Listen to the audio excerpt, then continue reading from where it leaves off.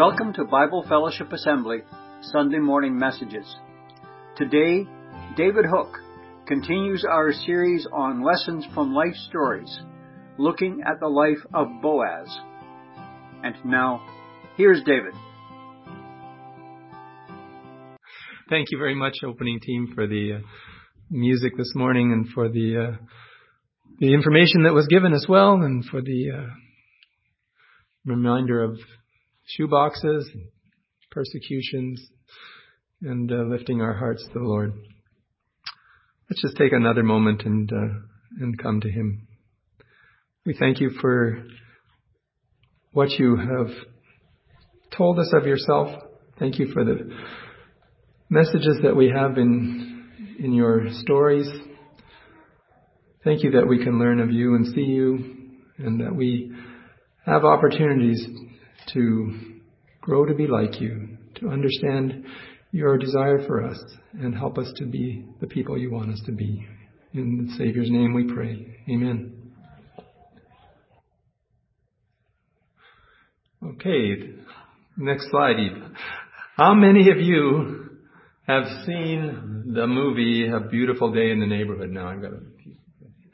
So it was November 22nd, 2019. That happens to be 1 year ago today. It was released for show.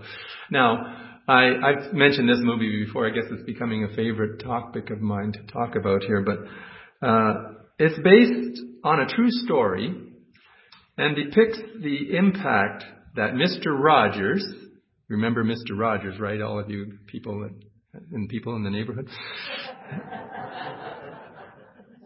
who was played by Tom Hanks and did a really nice job of doing that. I think Tom Hanks is actually a distant relative of Mr. Rogers, actually, and that's one of the, anyway. So it was the story of how Mr. Rogers had this impact on the life of a troubled journalist. Fred Rogers' character traits shine out in this story as he takes a genuine interest in the journalist. He demonstrates caring, humility, and a willingness to get involved as he interacts with his new journalist friend. It is of interest to me and to us, I think, that Fred Rogers was a follower of Jesus Christ. He was an ordained Presbyterian minister, but he gave his time and talents to putting on a show for children where he taught them all sorts of things. The movie even includes a scene where Rogers is praying for his friend. I think we can learn a number of lessons from that story on the kind of traits that are needed to make a difference in other people's lives. But today we're going to look at another story and another character who had a tremendous impact on the lives of a couple of people. And that character is Boaz.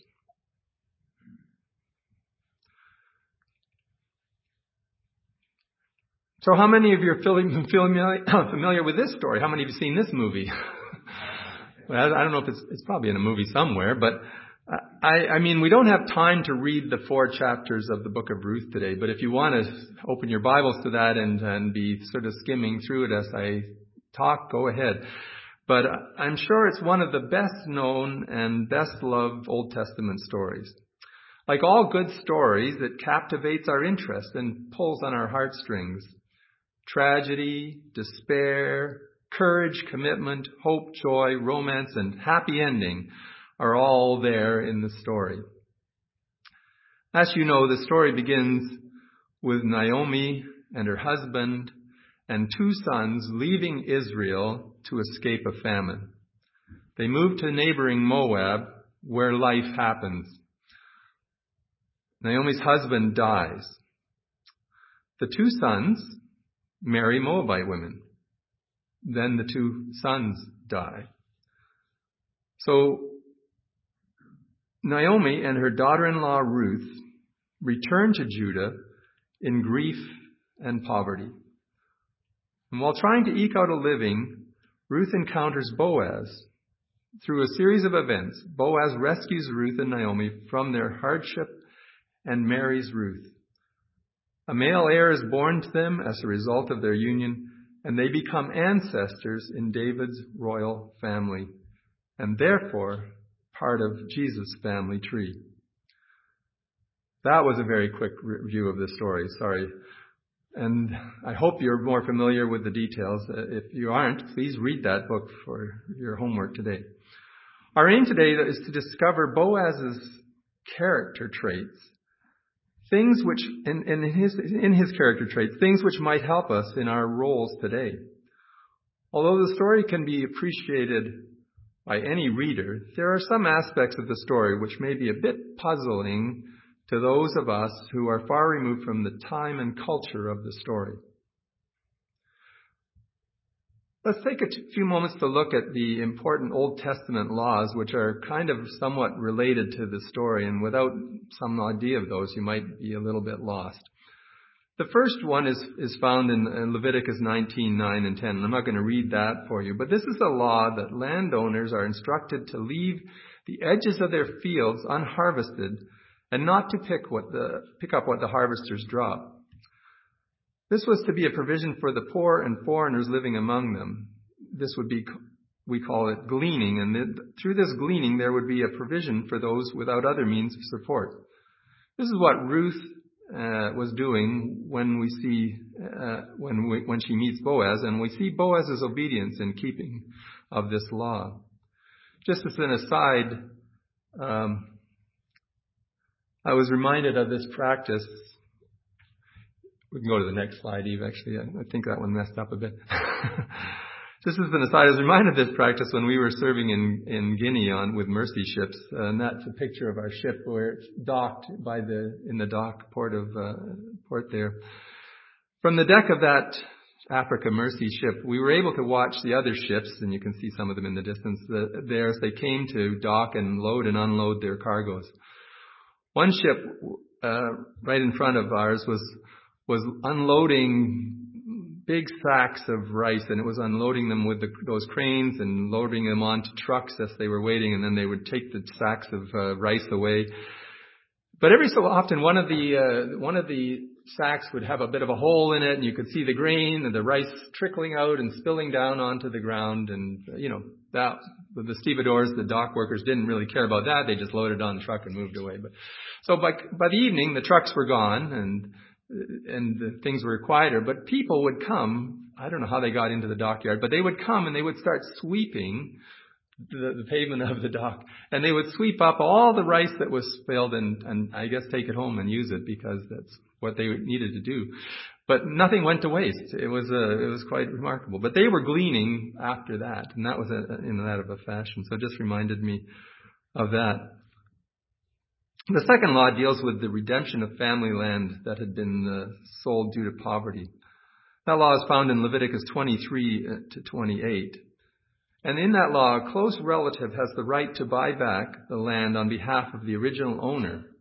So if the original owner becomes impoverished, sells their land, but then doesn't have anything, a close relative can buy that and redeem that land back from the person that it was sold to.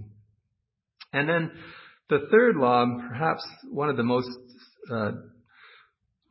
difficult and for us to understand, is what is called the levirate marriage, and that's found in Deuteronomy 25 and verses 5 to 10, I think. Sorry. And it's the law which said that if a husband and wife are married and that husband dies, the brother of that husband should marry that wife and raise children in the name of the dead brother. And you can see that law being raised even in Jesus' time, when the Sadducees came to him and said, if all these brothers die and they keep marrying this woman, whose wife is she at the end in the resurrection? So Jesus has an answer for that. But that's the law that's based on. But it seems in the book of Ruth that these last two laws, the redemption of the land and the levirate marriage laws, have sort of been combined and almost expanded to include wider ranges of circumstances. And perhaps maybe that's just a development of law over time, or some other thing that's going on that we don't understand. But roughly you get the idea of what could be happening because of that. There's one other very significant term found in Ruth, and that is that term of kinsman or family redeemer or guardian redeemer in some English translations. If you look at Ruth, chapter 2, verse 20, you see it written this way. So Ruth told her mother-in-law about the man whose field she had worked. She said, "This man I worked with today is named Boaz. May the Lord bless him," Naomi told her daughter-in-law. "He is showing his kindness to us, as well as to your dead husband. That man is one of our closest relatives, one of our family redeemers, or guardian redeemers, or near kinsmen." The role is hinted at in that Leviticus 25 law, where relatives can redeem people who have been sold into slavery as well. But it seems in the book of Ruth, the role of the family redeemer includes both people and property redemption, or purchase back or buyback. So I hope I haven't put you to sleep with all that legal talk, but I would like for now to point out some of the traits of Boaz that we see in this passage and some of the things we might learn from his life.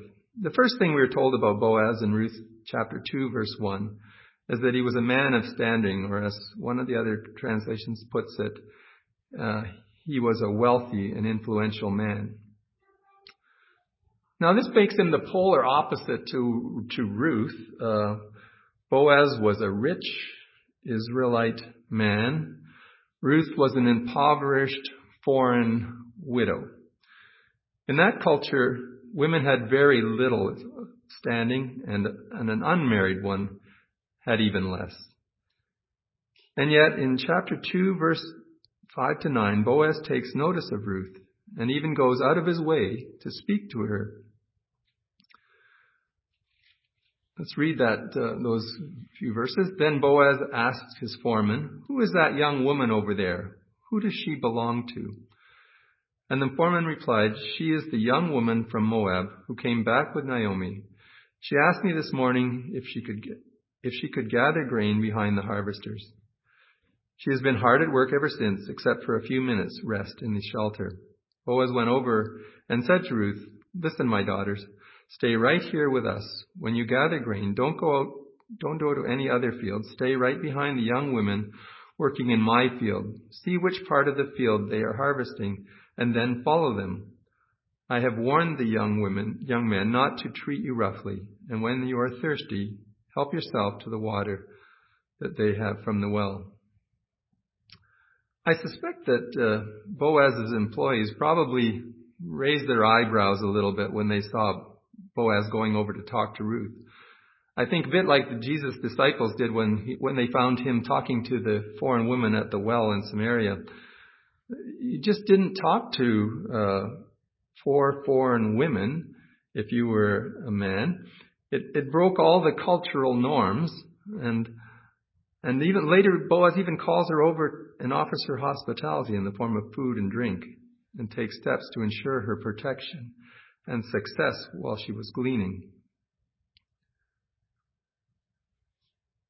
To me, that speaks of Boaz as a humble, his humility.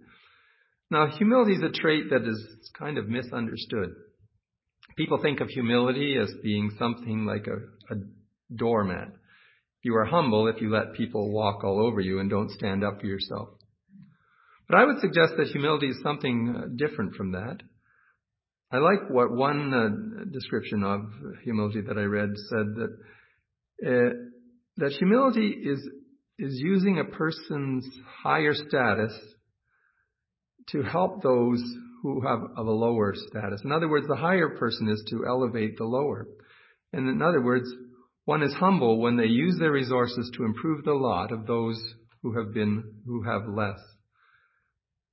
Being humble then is to level the playing field. And certainly Boaz was going from his elevated position to Ruth's very low position and bringing her up and helping her to gain status and respect. I was thinking about one time when I was very early in medical school, probably my first year, was looking for a room in one of the hospitals, and it was one of those confusing mazes of hospitals. All hospitals seems to be confusing and maze-like. Don't know why we build them that way, but I asked this man, if sort of an older guy, if he knew where I should be, and can you help me, direct me to where it should be? Well, he didn't just give me the directions. He kind of took me and said, okay, yeah, follow me and I'll show you where to go, and came around this corner and that corner, and then I think this is where you want to be. Okay, thank you very much, sir. It wasn't until later in my time there that I realized, and I recognized him later, that he actually was Charles Drake, and he was one of the foremost neurosurgeons in the world at that time, doing some very advanced work on aneurysm surgery. And people were coming, like Della Reese came from the United States to our hospital to have her aneurysm clipped because Charles Drake was the surgeon doing it. And wow, he took the time to just come and help a lowly medical student find the right way. I think that was the kind of person that he was. But he showed humility in doing that and just assisting those that came to him for help. Another catchy way of stating the idea of humility is humility is not thinking less of yourself, but thinking of yourself less. In other words, putting other people's needs in front of your own. And certainly I think Boaz was an illustration of humility. He was humble in that he used his resources and position to help one that had no status.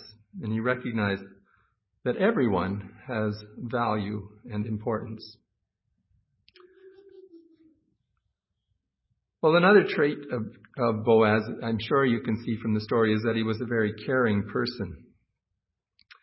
He was concerned for the well-being of others. Just on the way he greeted his workers in Ruth 2:4, Boaz arrives from Bethlehem and greeted his harvesters. "The Lord be with you," he said. "The Lord bless you," the harvesters replied. So he obviously cultivated that respect in his workers. He cultivated more than just his barley fields. He actually worked with people as well. And it seems like they had a very good working condition and working relationship. As we saw earlier, he cared about Ruth's comfort, the success of her gleaning, and her safety, and made it a point to understand her circumstances and her needs by asking his foreman about her and going over to speak with her himself. Later, when Ruth came to him and basically asked him to redeem her, he immediately spoke affirming and comforting words, and he praised her for her loyalty to the family. That's found in Ruth 3, verse 8. And around midnight, Boaz suddenly woke up and turned over. He was surprised to find a woman lying at his feet. "Who are you?" he asked. I assume it was dark because I couldn't see who was who. And Ruth says, "I am your servant Ruth," she replied. "Spread the corner of your covering over me, for you are my family redeemer." "The Lord bless you, my daughter," Boaz exclaimed. "You are showing even more family loyalty now than you did before, for you have not gone after a younger man, whether rich or poor. Now don't worry about a thing, my daughter. I will do what is necessary, for everyone in town knows you are a virtuous woman." He then gives her a significant amount of grain to take back to Naomi as well. So through these sort of words of affirmation, through his actions, you could tell that Boaz was caring. So he said to her, bring your cloak and spread it out. He measured 6 scoops of barley into the cloak and placed it on her back, and then he returned to town. When Ruth went back to her mother-in-law, Naomi asked, "What happened, my daughter?" Ruth told Naomi everything Boaz had done for her, and she added, "He gave me these 6 scoops of barley and said, 'Don't go back to your mother-in-law empty-handed.'" Caring can be described as making oneself aware of the needs and feelings of others, and then taking action to help them. It is evident that Boaz was a caring man in his dealings with Ruth and Naomi.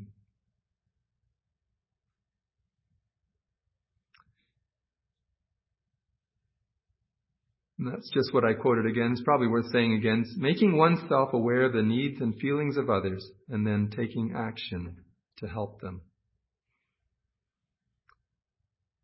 The last trait that I would like to highlight, and although we could go on for quite some time thinking of characteristics of Boaz, I wrote a long page of them, or several pages, but I just picked these three.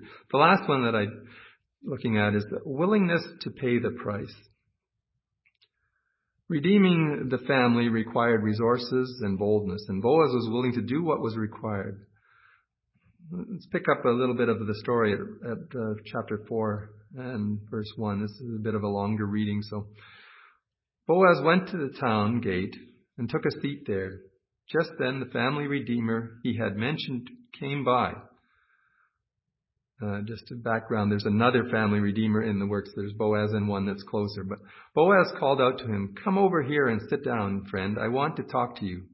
So they sat down together.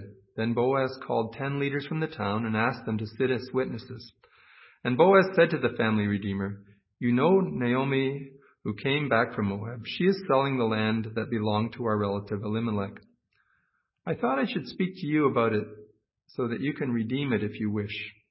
If you want the land, then buy it, here in the presence of these witnesses. But if you don't want it, let me know right away, because I am next in line to redeem it after you." The man replied, "All right, I'll redeem it." Then Boaz told him, "Of course, your purchase of the land from Naomi also requires that you marry Ruth, the Moabite widow. That way she can have children who can carry on her husband's name and keep the land in the family." "Then I can't redeem it," the family redeemer replied, "because this might endanger my own estates. You redeem the land. I cannot do it." Now in those days it was custom in Israel for anyone transferring a right of purchase to remove his sandal and to hand it to the other party. This publicly validated the transaction. So the other family redeemer drew off his sandal and he said to Boaz, "You buy the land." Then Boaz said to the elders and to the crowd standing around, "You are witnesses that today I have bought from Naomi the property of Elimelech, Kilion, and Mahlon. And with the land I have acquired Ruth, the Moabite widow of Mahlon, to be my wife. This way she can have a son to carry on the family name of her dead husband and to inherit the family property here in the hometown. You are my witnesses today." So it took some courage and effort to assemble the city leaders and to speak to the other potential family redeemer. But Boaz was willing to make that effort and possibly face some more raised eyebrows as he proposed the redemption of Ruth and the family land. It would also have cost him a significant amount of financial resources, and in a sense he would be giving them to Ruth's offspring and not his own. I suspect that this is why the nearer redeemer was willing to purchase the land, but not if it meant giving it as inheritance to somebody else. The text says that he didn't want to endanger his own estate. On the other hand, Boaz was willing to risk his own estate to pay the whole cost. An ideal family redeemer would be one that would make the sacrifices necessary to ensure that the redemption was complete. He would be willing to pay the whole price.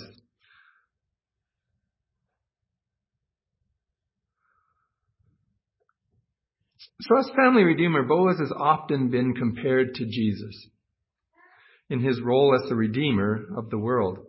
I'd like to take a few minutes and just consider those same traits and how they were evident in Jesus as well as they are in Boaz's life. Starting again with humility, we find that Jesus was the epitome of that virtue. He used his lofty position as a means of elevating our stature. This is nowhere better expressed than in Paul's letter to the Philippians. Philippians 2, verse 6. Though he was God, he did not think of equality with God as something to cling to. Instead, he gave up his divine privileges. He took the humble position of a slave and was born as a human being. When he appeared in human form, he humbled himself in obedience to God and died a criminal's death on the cross. Jesus, although God, came down to speak to us, just like Boaz came over to talk to Ruth. Jesus took on our form so that he could represent God to us. He took on our form that he might become our Redeemer and pay the price to set us free, to reclaim us from our slavery to sin and restore our relationship with God.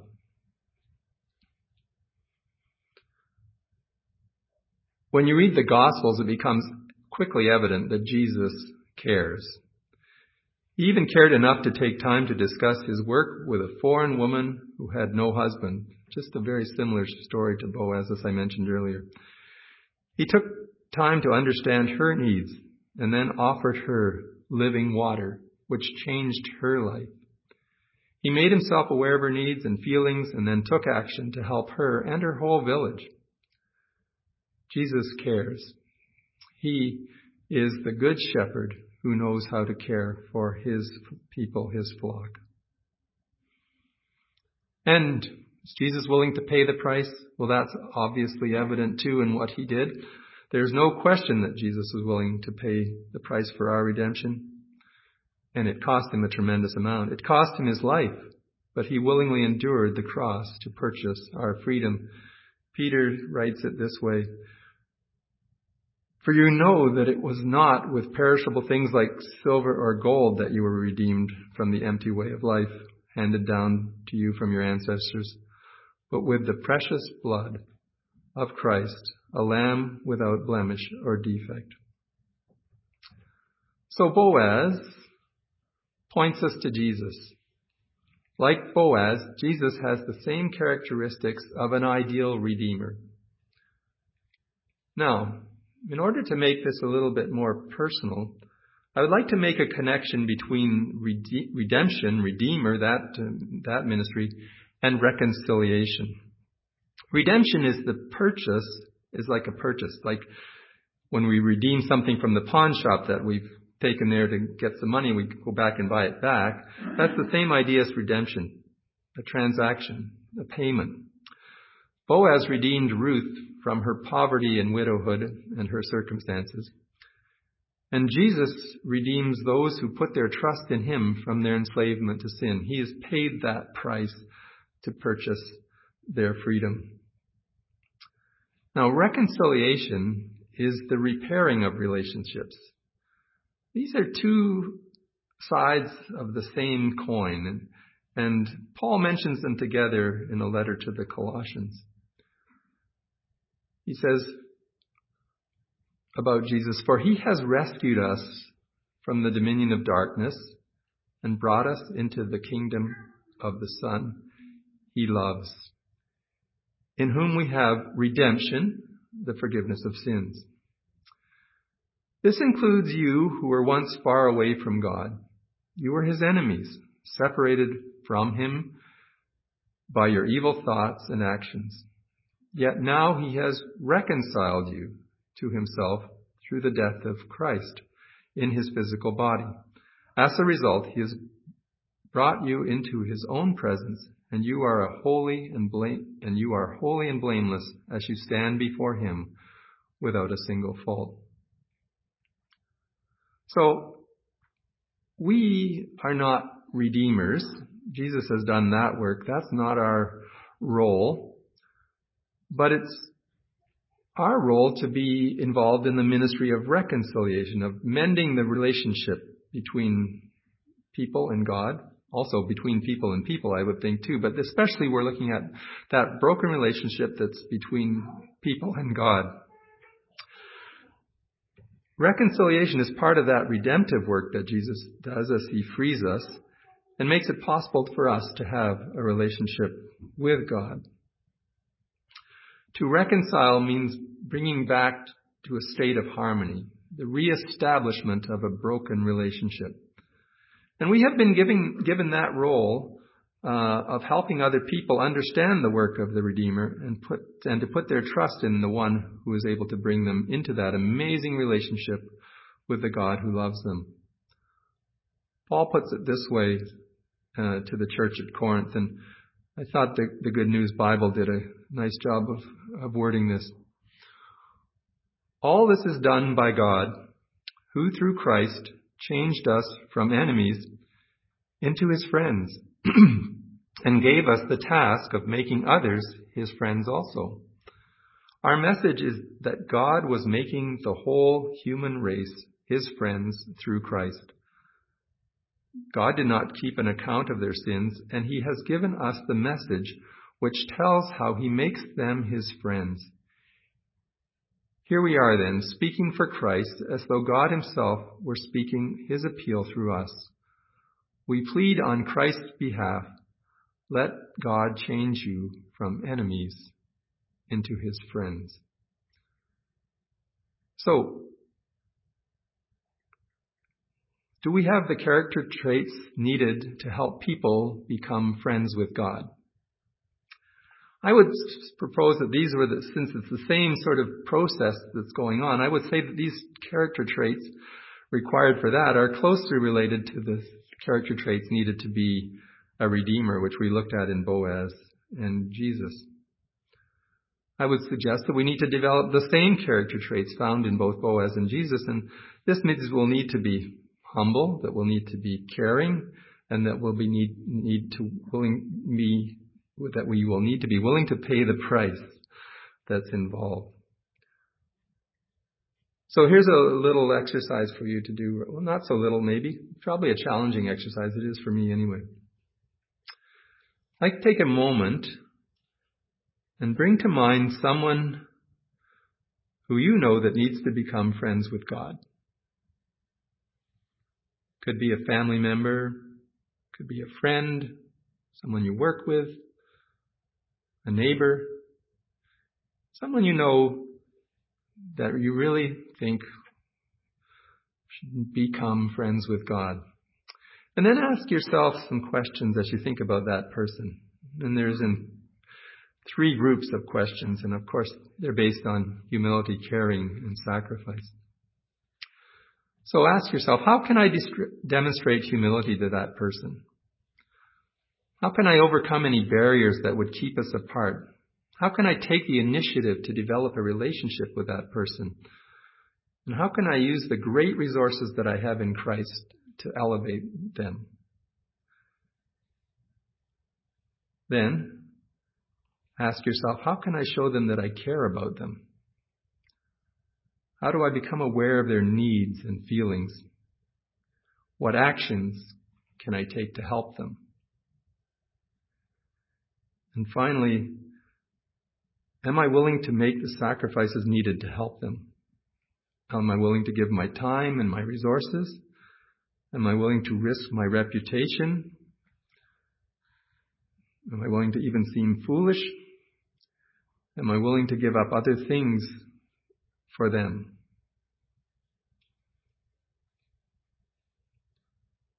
So that's an ongoing exercise for you for the rest of this day and the week ahead. Just think about that person that you have in your thoughts right now and see how you can demonstrate the traits that Boaz demonstrated to Ruth, that Jesus demonstrated to us, to enable you to help that person become friends with God.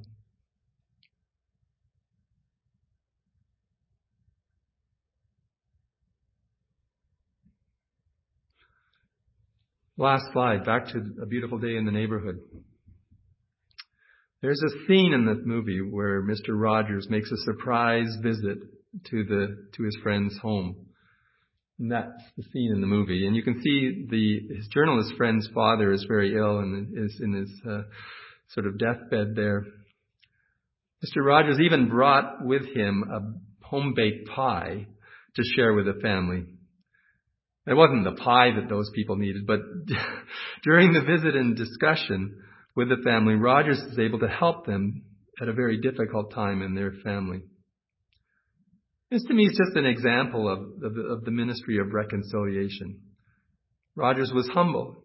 He came to their home. I think this is a TV personality that, he just showed up at their door, in their humble home. He brought a pie. That's one of the needs that you can always count on that people have. They need to eat. But he brought a pie, knowing that was just a symbol of and a token of what he was trying to do, to minister to them.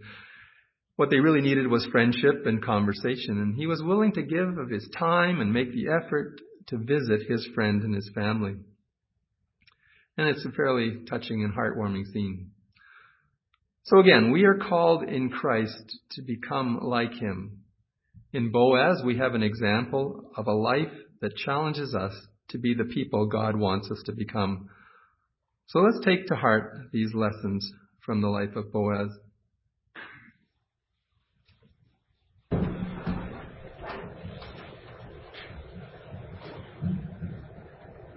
Let's just bow in prayer, please. We're thankful, Father, for that one who is holy, the Lamb that was sacrificed for us, who bought us with his blood, paid the price for our redemption. We pray that as we think of that and think of what he's done for us, that we would grow to be like him, that we would emulate him, that we would follow him, that we would deny ourselves, take up our cross, and be followers of him. Followers of him to lead the same kind of life, a life that shows humility, a life that shows that we care, and a life that shows that we are willing to sacrifice on his behalf.